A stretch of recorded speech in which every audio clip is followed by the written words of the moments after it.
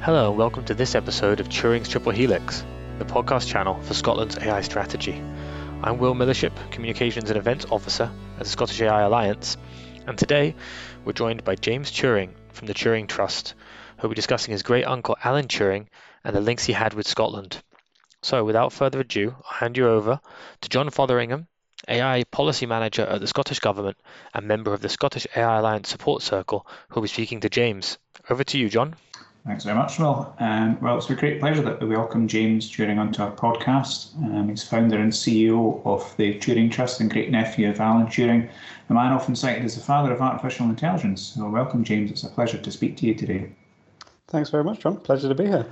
So just to reflect, to begin with, if we may, Alan Turing is known for a great deal of things: computer science, code breaking, and perhaps best known, philosophy, mathematics, and many more. Many of these and much more are explored in Reflections of Alan Turing, a relative story, a new biography of Alan by your father, Sir Dermot Turing, that was published in spring this year. One of the areas that I've been particularly interested in recently is the Turing connection to Scotland. It's I think it would be fair to say, somewhat underappreciated. So just can I ask if you could tell us a little bit about the Turing family's connections to Scotland, please? Absolutely. So yeah, it's certainly one of those things that doesn't often make the headlines, probably because it wasn't as fortuitous as perhaps some of Alan's career was. So if you go way back into the history books, around the 14th century is about as far back as we managed to trace some of the Turings, and they actually lived in Foveren in Aberdeenshire. So I think they were there for about 400 odd years, but they didn't have the best of times there, unfortunately, as I believe their family home fell into the sea one day. So obviously they must have built it on a cliff edge or similar. My father tells me that he's been to the site where it should have been, and there is absolutely nothing there. So definitely some coastal erosion, we believe. So that's kind of the long story of the Turings in Scotland. As for Alan himself, we believe that he came to Scotland a number of times on holiday when he was a child. His father was particularly keen on trout fishing holidays, so obviously a fantastic location for that. And sort of fast forward a bit into the future, it seems the Turing family are becoming a little bit more Scottish. Myself based here in Edinburgh, and my parents shortly are actually going to be moving up into near Stirling as well. So less English and more Scottish these days, really. Okay, that's our family in transition, kind of coming back to the roots, as it were. Great to hear that. Your own connection with Edinburgh and your parents' future ones with Stirling. It's a nice, lovely part of Scotland as well.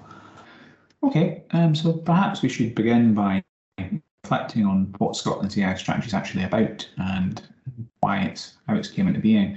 And first and foremost, the strategy's purpose is to set out a vision for Scotland to become a leader in the development and use of trustworthy, ethical and inclusive AI. And alongside that, it sets out the principles that will guide our work as we go forward and the actions we'll take to develop and strengthen Scotland's AI ecosystem over the next 5 years. And the overall intent is to help ensure Scotland maximises the potential economic and social benefits of AI. And the approach that we'll take will be set out in the Scottish AI Playbook, which will be an open and practical guide to how we do AI in Scotland. And the development and maintenance of the playbook will be the responsibility of the Scottish AI Alliance. And obviously communication is a big part of that, and recognising the need to communicate to a wide range of audiences across a range of channels, we decided to develop a podcast channel. And I will admit, we stumbled over a potential name for that for quite some time, and we wound up choosing Turing's Triple Helix, both on account of Alan Turing's connections to Scotland, and also the Triple Helix being a kind of policy construct that represents the connections between academia, industry and government. And I suppose one of the other things that inspired the Helix was as a kind of an indirect nod to Alan's work in computational biology. So I was going to ask James, what do you think Alan Turing would have made of Scotland's AI strategy? Well, certainly, I think to begin with, certainly the podcast name is something fantastic. Certainly, Alan's life kind of emulated many aspects of that Triple Helix, sort of coming from academia, being completely ensued in terms of the government and his work at Bletchley Park, and then coming back out the other end of that, again back into academia, but with lots of industrial implications at the same time.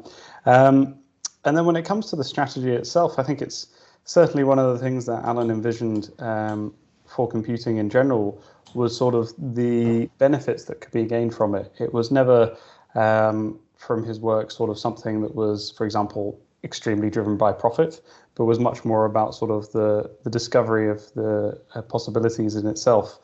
I think one of his most famous quotes is that we can only see a short distance ahead, but we can already see plenty there that needs to be done.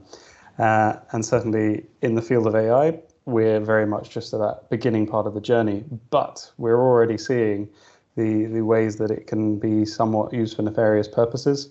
And the fact that if we don't take control of it, then certainly things could sort of run away. So I think particularly one of the principles that struck me from the strategy was that the way that AI should be used to benefit people and the planet by driving inclusive growth, sustainable development and well-being. And I think those are kind of philosophies that Alan very much would have agreed with, making sure that it is for the benefit of everyone, not just for the few. I can see where you're coming from on that. That's actually what I was going to ask next, if I may, is how important do you think it would have been to him that AI is trustworthy, ethical and inclusive? 3 little words, but they mean a lot, I think it would be fair to say. Exactly. I mean, I think it's one of those things where Alan's life story in of itself teaches us all a huge lesson in sort of what inclusivity actually can mean and the negative impacts that no one can quite foresee in them. Had Alan lived longer, then who knows what he might have been able to achieve in those years when he was really sort of at the peak of his career. So in that sense, there's obviously lessons there to be learnt, but also there are other lessons there. For example, Alan was sort of way ahead in his field in the sense that computer science we now think is a very male-dominated subject, unfortunately, but yet it didn't start that way. Alan actually supervised several female PhDs in computer science, which is a trend that unfortunately has been left behind in his legacy since. But we can already see that those kind of if maybe unconscious biases are already coming into the fore. I think particularly one of the things that shocked me, I'm sure you've heard several almost ridiculous horror stories. For example, when a LinkedIn advertising program showed a preference for male names in searches, and you're thinking, well, how on earth has a computer algorithm learned that bias from us? And it's very much something that we have to work against. So using those principles of trustworthy, ethical, and inclusivity is really something we have to keep a strong focus on to make sure that the technology that's developed is actually appropriate and beneficial for all. Fantastic. That's a lot to reflect on there. And one of the things that was key to our approach from the outset in developing the strategy and now very much in its delivery is inclusion and people-centeredness. So inclusion is very much key to the Scottish AI Alliance, which is open to all and brings people together through dialogue, collaboration and action to help deliver the strategy. Can I ask James, what do you think Alan Turing would have made of the Alliance? I think it's something that he probably would have really appreciated. I mean, certainly there's a fantastic story of Alan not being afraid to take the facts to the very top of government when he felt necessary. I don't know if you can remember that, but essentially there was during World War II, a letter signed by several of his colleagues and himself, basically saying that they needed far more resources than what was being made available at Bletchley Park. And Alan was the one who was took it upon himself somewhat to deliver the letter to Winston Churchill, which was certainly skipping at least 18 different chains in the hierarchy that were there that he decided were not appropriate. So having something like the Scottish AI Alliance is certainly something that I think gives people that opportunity where perhaps there wasn't in the past, and it could be well used by people who have some of those great ideas. Fantastic. It's interesting you mentioned the hierarchy in its design, and we were actually keen to make sure that, unlike many other constructs, where there's a kind of a hierarchy either built in or it evolves, that the Alliance is very much inclusive in the round, and hopefully all circles are equal insofar as possible, and that's certainly very much how we've been taking things forward up to now. And I can empathise with what you're saying there about in so many different layers of hierarchy and approval chains, and that's something I've experienced from previously. So I'm going to move on, if I may, to your own work. Obviously, you're founder and CEO of the Turing Trust. I was interested to hear about, you spoke earlier about the Turings in Scotland today. Can you tell us a bit more about the Trust and the work that you do in Scotland? Absolutely. So in brief, the Turing Trust is a charity that I founded along with some of my family members all the way back in 2009 with basically the aim of bridging the digital divide, ensuring that every student has an opportunity to learn IT skills using a computer. So we're based in Edinburgh. Actually, our premises is in Loanhead, just outside the city centres. And that's where we refurbish thousands of computers every year that are very kindly donated, the majority by companies, but also a significant number by individuals just from households as well. And that's where we'll have over 100 volunteers every single year come to us, helping us to refurbish these computers, and also hopefully learning a fair bit in the process as well, as we like to have a kind of fun environment where people can learn refurbishing IT skills in a way that is not very high pressure, because certainly everyone's there to kind of do their bit and make these resources available to people. So since we've been based here now for over 10 years, we've been able to expand our footprint quite a bit. Initially, some of our work was based in Ghana, where we've got over 70 schools using our computers. And since 2016, thanks to a grant from the Scottish International Development Fund, we've been able to expand into Malawi, where now we've got over 100 schools using computers that have been donated in Scotland. And this is amongst several other smaller projects where we've also been able to send computers to the Gambia, Liberia, Kenya, Ethiopia, and a few others. So certainly there's been a huge amount of influence there of particularly the Scottish Government International Development Programme that made it possible for us to expand in such a large way into Malawi. And certainly that's something we hope will continue into the future, although there's a bit of flux at the moment in the international development sector, certainly with the recent changes to the percentages of ODA that are being given out.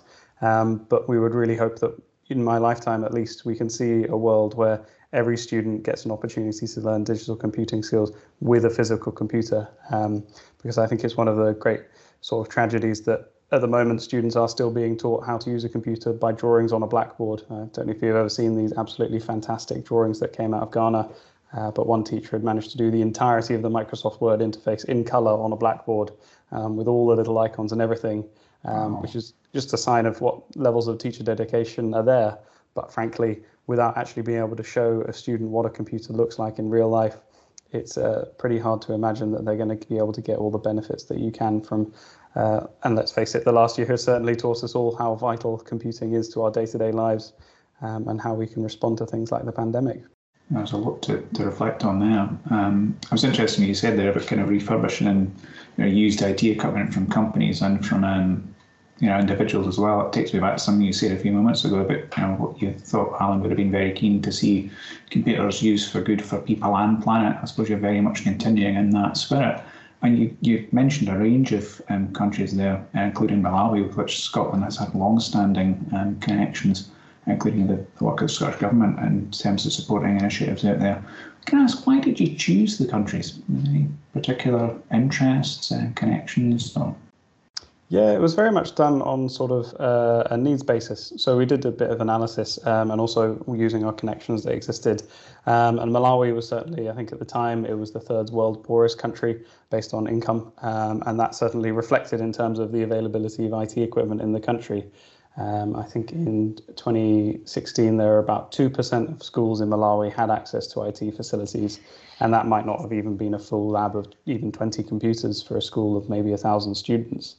So it was that opportunity provided with the Scottish Government's international development grants that really gave us the kind of impetus and the funding we needed to actually make it possible to start distributing computers in a significant way, and also making sure we can do it with a maintenance program, so that when we're donating computers to schools in Malawi, we're not only just getting the computers into the classrooms, but then we're making sure that we can follow up for several years afterwards, ensuring that not only do the teachers have the adequate training they need to make full use of the resources, but then to also make sure that the computer lab can be maintained, parts replaced when needs be, and indeed computers upgraded if need be.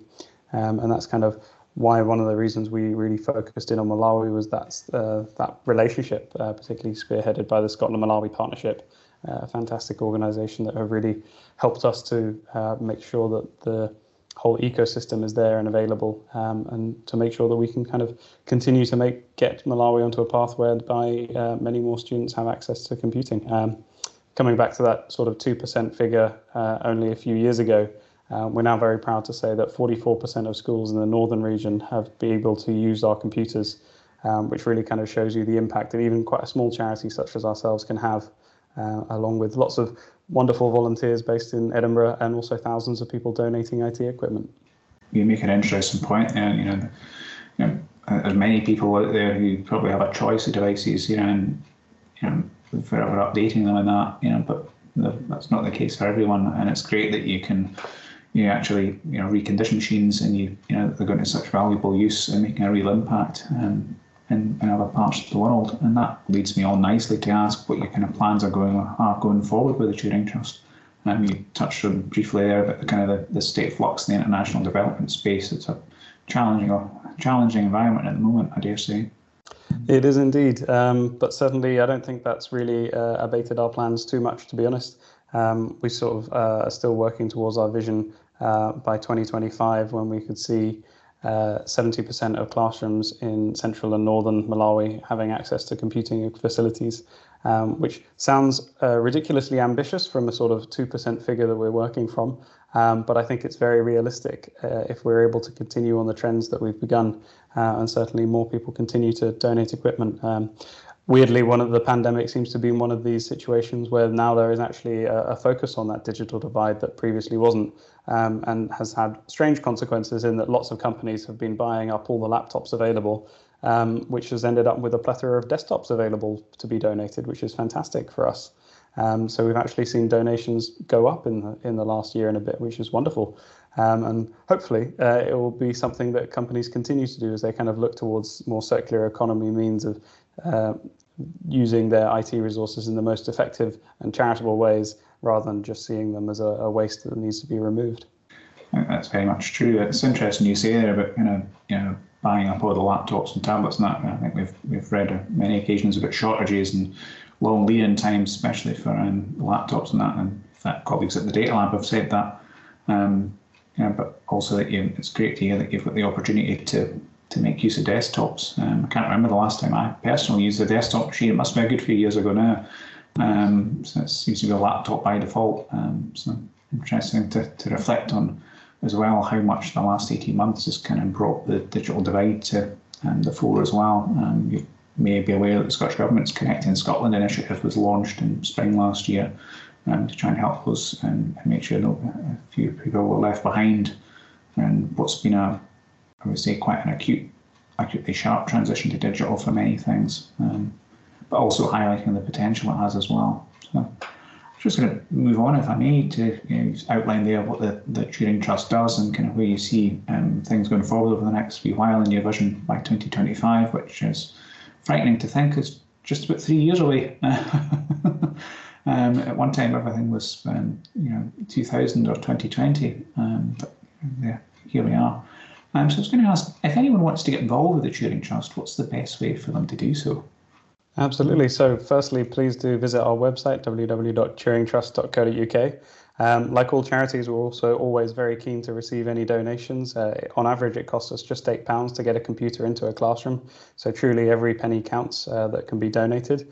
But I think also for many people, it will just be a case of sort of looking through their old drawers or what's in the attic and indeed having a look to see what IT equipment you might have that you no longer need. And please do donate it. We're very welcome for any donations of computers, laptops, desktops, phones, tablets, headphones, all these kind of things.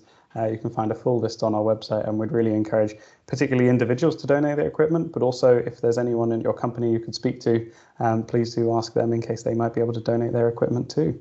Fantastic, that's really helpful. I was going to actually ask that, what kind of, is it just desktops and laptops that you were looking for, but great to hear that you can make use of so much other kit. I'm sure many people out there will have a pile of stuff, maybe even half a dozen old mobile phones lying in a drawer somewhere that they've accumulated over the last few years. So it's great to think what, it might just be gathering dust, but it could be put to far better use elsewhere.